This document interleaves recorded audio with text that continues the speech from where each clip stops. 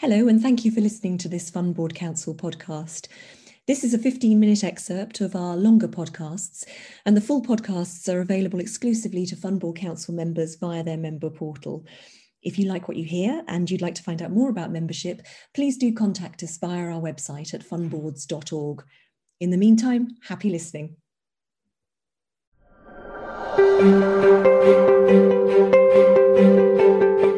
Hello and welcome. For this session of the INED Bootcamp, we're actually not going to spend a whole lot of time talking about fund boards. Well, certainly not for the first few minutes of this meeting, but actually take a step back and draw up and unveil to some extent the extent to which governance within the wider context of financial services has worked. Now, if we think about the investment world, there's been a lot of focus on governance in the last 5 or 6 years. But when we think about what's happened within banking and the broader financial services world, they've been at it for a lot longer. So we thought it would be very interesting to get what I'm describing as 3 BNOCs. And if you don't know what a BNOC is, and if you've got teenagers in the family, then ask them, but that's big names on campus. From the banking and insurance world, Joanne Jolly, you're very welcome. Joanne is a senior legal officer with the Lloyds Banking Group. Ross Douglas, similarly so with the NatWest Group. And our serial INED and FBC's very own David Butcher. So very welcome to all 3 of you. We're going to focus on a few different themes, and I'd really like to get us started with the one that I suspect a lot of INED spent a lot of time thinking about, which is recruitment.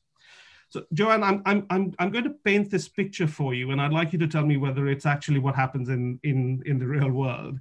Is a big financial institution like yours, which covers all of the financial sector really, you've got this one person in a very small room somewhere who's got a very large desk with a big sheet of paper and the names of every INED across your entire organization are written there. And then they're moving these little pieces around, deciding where they should go and where they shouldn't and who needs to be hired and who shouldn't. A question that comes up, I'm sure this is not the case, but a question that comes up is what determines the recruitment policy for independent directors on boards, right across the range of boards that you have within your group, and how does it actually work? So I think for Lloyds Banking Group, it's, I would say, a bit more devolved than perhaps your example with one big sheet of paper. So we obviously have our group PLC board, plus because we are a large bank with a large insurance company, we also have an insurance board. We have about sort of 2,000 legal entities within the group actually, and they will all obviously have directors on them. Some of them will have independents, some of them won't. Some of them will have what we call group non-executive directors, and we do that to sort of fulfill our requirements under the senior managers regime from a regulatory perspective. So I think very much the group board recruitment is led by the group chairman and the group company secretary and general counsel. From the insurance perspective, which is where I live, for insurance and wealth, I very much work closely with the insurance board chairman, Nick Pretjohn, and work with him to do the recruitment for the insurance group. And similarly, we have another area, which is Lloyds Banking Corporate Markets, and they will lead on their own recruitment.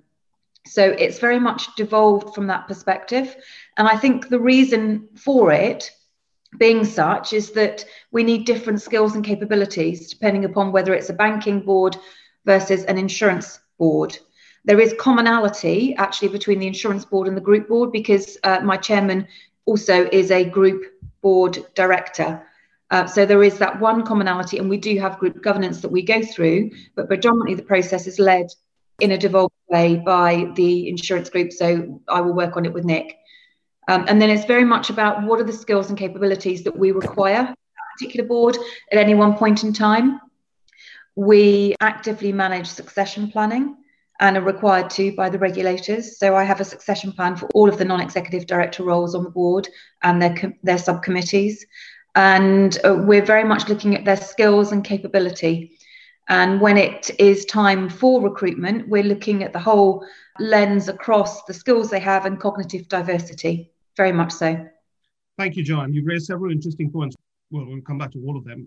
Ross, can I ask a similar question to you? And I suspect your answer in terms of the devolved nature might be similar to what Joanne's just described. But if it isn't, please do tell us. Yeah, no problem at all. And I think that's right. It's a very similar setup, and similar also in the sense we have such a large number of legal entities in the group. So it would certainly be an unenviable task for one person to keep control of all of that. It's really a blended approach to recruitment. In a similar way, we would anchor main board recruitment through our group nominations and governance committee, which would manage that recruitment on behalf of the board and make recommendations. But what that committee also has within its remit is some subsidiary oversight responsibilities. So what we would term in our group as our principal subsidiary entities, of which there are a few, those recruitment to those boards would also be ultimately approved by that group nominations and governance committee. So that adds an element of centralization to the recruitment process, even although the identification of candidates and the process itself would happen within that subsidiary entity. And then there's a number of entities that would fall beneath that level of principal subsidiary, and those are also recruiting. Principally, those would be internal non-executive directors or internal board appointments, but where there is a regulatory requirement or a particular strategic rationale for an external appointment, that can happen. And again, that's a decentralized recruitment process. Candidates would be identified through the business itself, and approvals, certainly for internal appointments, would happen within that business by either the CEO or the CFO of that particular customer business or services or function where the entity resides. Where there is a proposal to appoint an external non-executive director to one of those boards, the approvals process does come back into the central group through an approval by the chief governance officer and company secretary of the group. So really, this is all set out in a mandatory procedure that we maintain under our corporate governance policy. So in that sense, there is central guidance no matter what level of subsidiary entity or entity that we're talking about. And that provides the approval steps that would be needed for the different types of appointment. But very much echo exactly what Joanne has said in terms of succession planning, priorities and objectives for the boards when they're looking for new recruits. So it's a well managed process with visibility maintained across the subsidiary framework. Thank you, Ross. In fact, you raise a very interesting point about the regulatory requirement. And I suppose the one point where fund boards particularly have come in contact with that is the need by the FCA to have two non-execs, etc. So that's clearly how that might have worked for you. Let's stick with the topic, the point of visibility, Ross, that you made. But I'll turn to David now, if I might. David, you're slightly on the other side of this story, so to speak. We've just finished a large-scale study looking at the state of the non-exec world within the fund management business. And one of the themes that has come up, it came up last year and it's come up this year again, is the absence of visibility of board roles. And this is not just amongst those who aspire to sit on fund boards or boards in general, but also others who already have board roles, you being a good example of that. Give us a sense from your standpoint, what is your understanding of the extent to which these roles are visible and how easily do they come into the marketplace? So on the visibility point, there certainly is a difference between master trusts and independent governance committees and also the fund management side too. On master trusts specifically, I would say that the visibility is quite good and improving. It's definitely on a positive trajectory. I think that's partly a function of the fact that master trusts do have more authority in their role than members of an IGC. And indeed a fund management board. And also partly it's market-led because the clients, the leading clients being the employers, medium to large size employers, themselves recognize the value of the governance, the independent oversight that the trustees of a master trust bring. So you've got that immediate advantage in terms of visibility. I guess on the IGC side, the answer is less so. But again, I see a trajectory there that is starting to change a bit. And I think that's really important because, of course, the IGC is, as we know, a committee of the main insurance board. And so it does have a crucial advisory and influencing role to play. And I think just to finish off, I would add that if you look at the roles and responsibilities of master trusts IGCs and fund boards. My own view is that all of these entities need to become more strategic in their thinking. In other words, to be focused much more on the customer and on insights about the customer and ensuring that everything flows from those insights.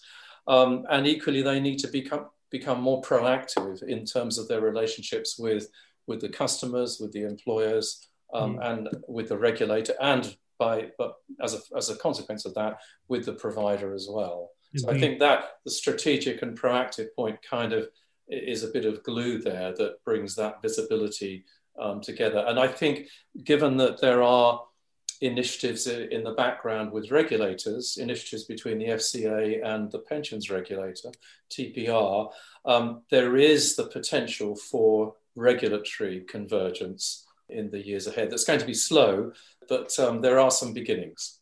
I'm going to come back to this. This is a very important point, and I think it'll become the theme for our next one. But can I just stick with the issue of visibility of board roles for a second and come back to both Ross and Joanne? Joanne, if I can come to you first.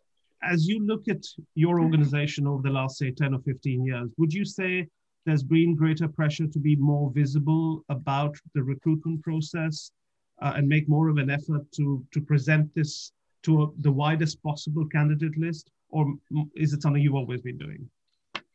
So I think absolutely you want the widest possible candidate list. And when we are recruiting, certainly when I can speak for myself, when I'm recruiting, I'm looking very much for a long list of potential candidates. And I want to think broad, and I want to see diversity, and I want to see diversity across the piece in terms of not just gender and not just in BAME space at the moment. I want to see much, much broader than that. We will always start with a long list, and then obviously try to narrow the field as we go to find the right candidates. Have we always been that broad? I think it's probably evolved over time. I've been with Lloyds Banking Group now for 7 years, so I can't talk to 15 years, but for 7 years, certainly it's been a fascinating experience to really completely change the board that I inherited and transform it. Actually, we had no women on the board when I joined. We now have over 30%, and it's been really interesting process to go through and to see the different sort of skills that people bring and the different ways that people think actually is really important. Customer centricity is always something we're looking for, and it is paramount, but bringing the additional lenses around colleague, bringing the different perspectives around transformation, change. Obviously, you need your actuarial skills, you need your financial skills, but also the strategic direction of the board is something that I believe that we've sort of elevated over the last number of years.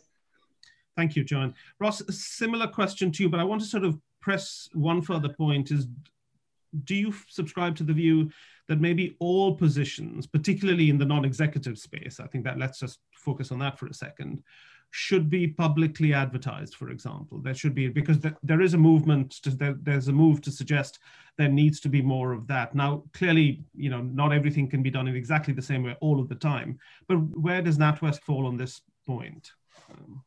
Well, it's a very interesting one. And I think this isn't specific to a particular type of board. I think this is something we're seeing quite widely in the industry, a push towards greater visibility and transparency in this field.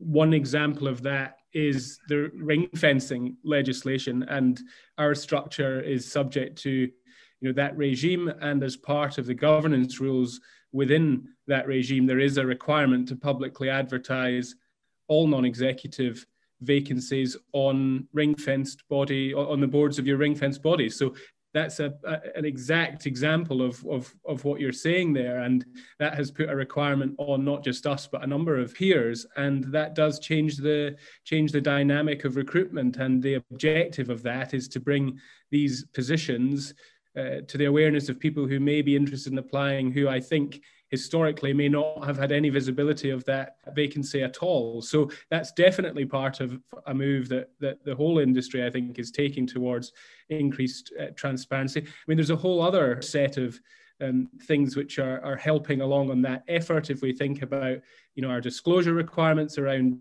what search firms are supporting us during the year that we would make as part of our annual disclosures, also requirements through the new Section 172 obligations on companies to talk about strategic decisions that may involve big recruitment decisions that have been taken onto boards as well. So we're very much following this move into increasing the transparency and awareness. And I would just also echo the comments Joanna's made around the prioritization for recruitment and being as broad search as possible. But I think there's one other dimension to this, which is the internal visibility of boards and of board roles, because I think what's become apparent to me in some work we've done recently is there is still a disconnect between the organization, if we can call it that, en masse, and then the roles that board directors play as part of that organization. We hoped you enjoyed that 15-minute excerpt. If you did and you'd like to find out more about how you can access the full recording or about FBC membership in general, please contact us via our website at funboards.org.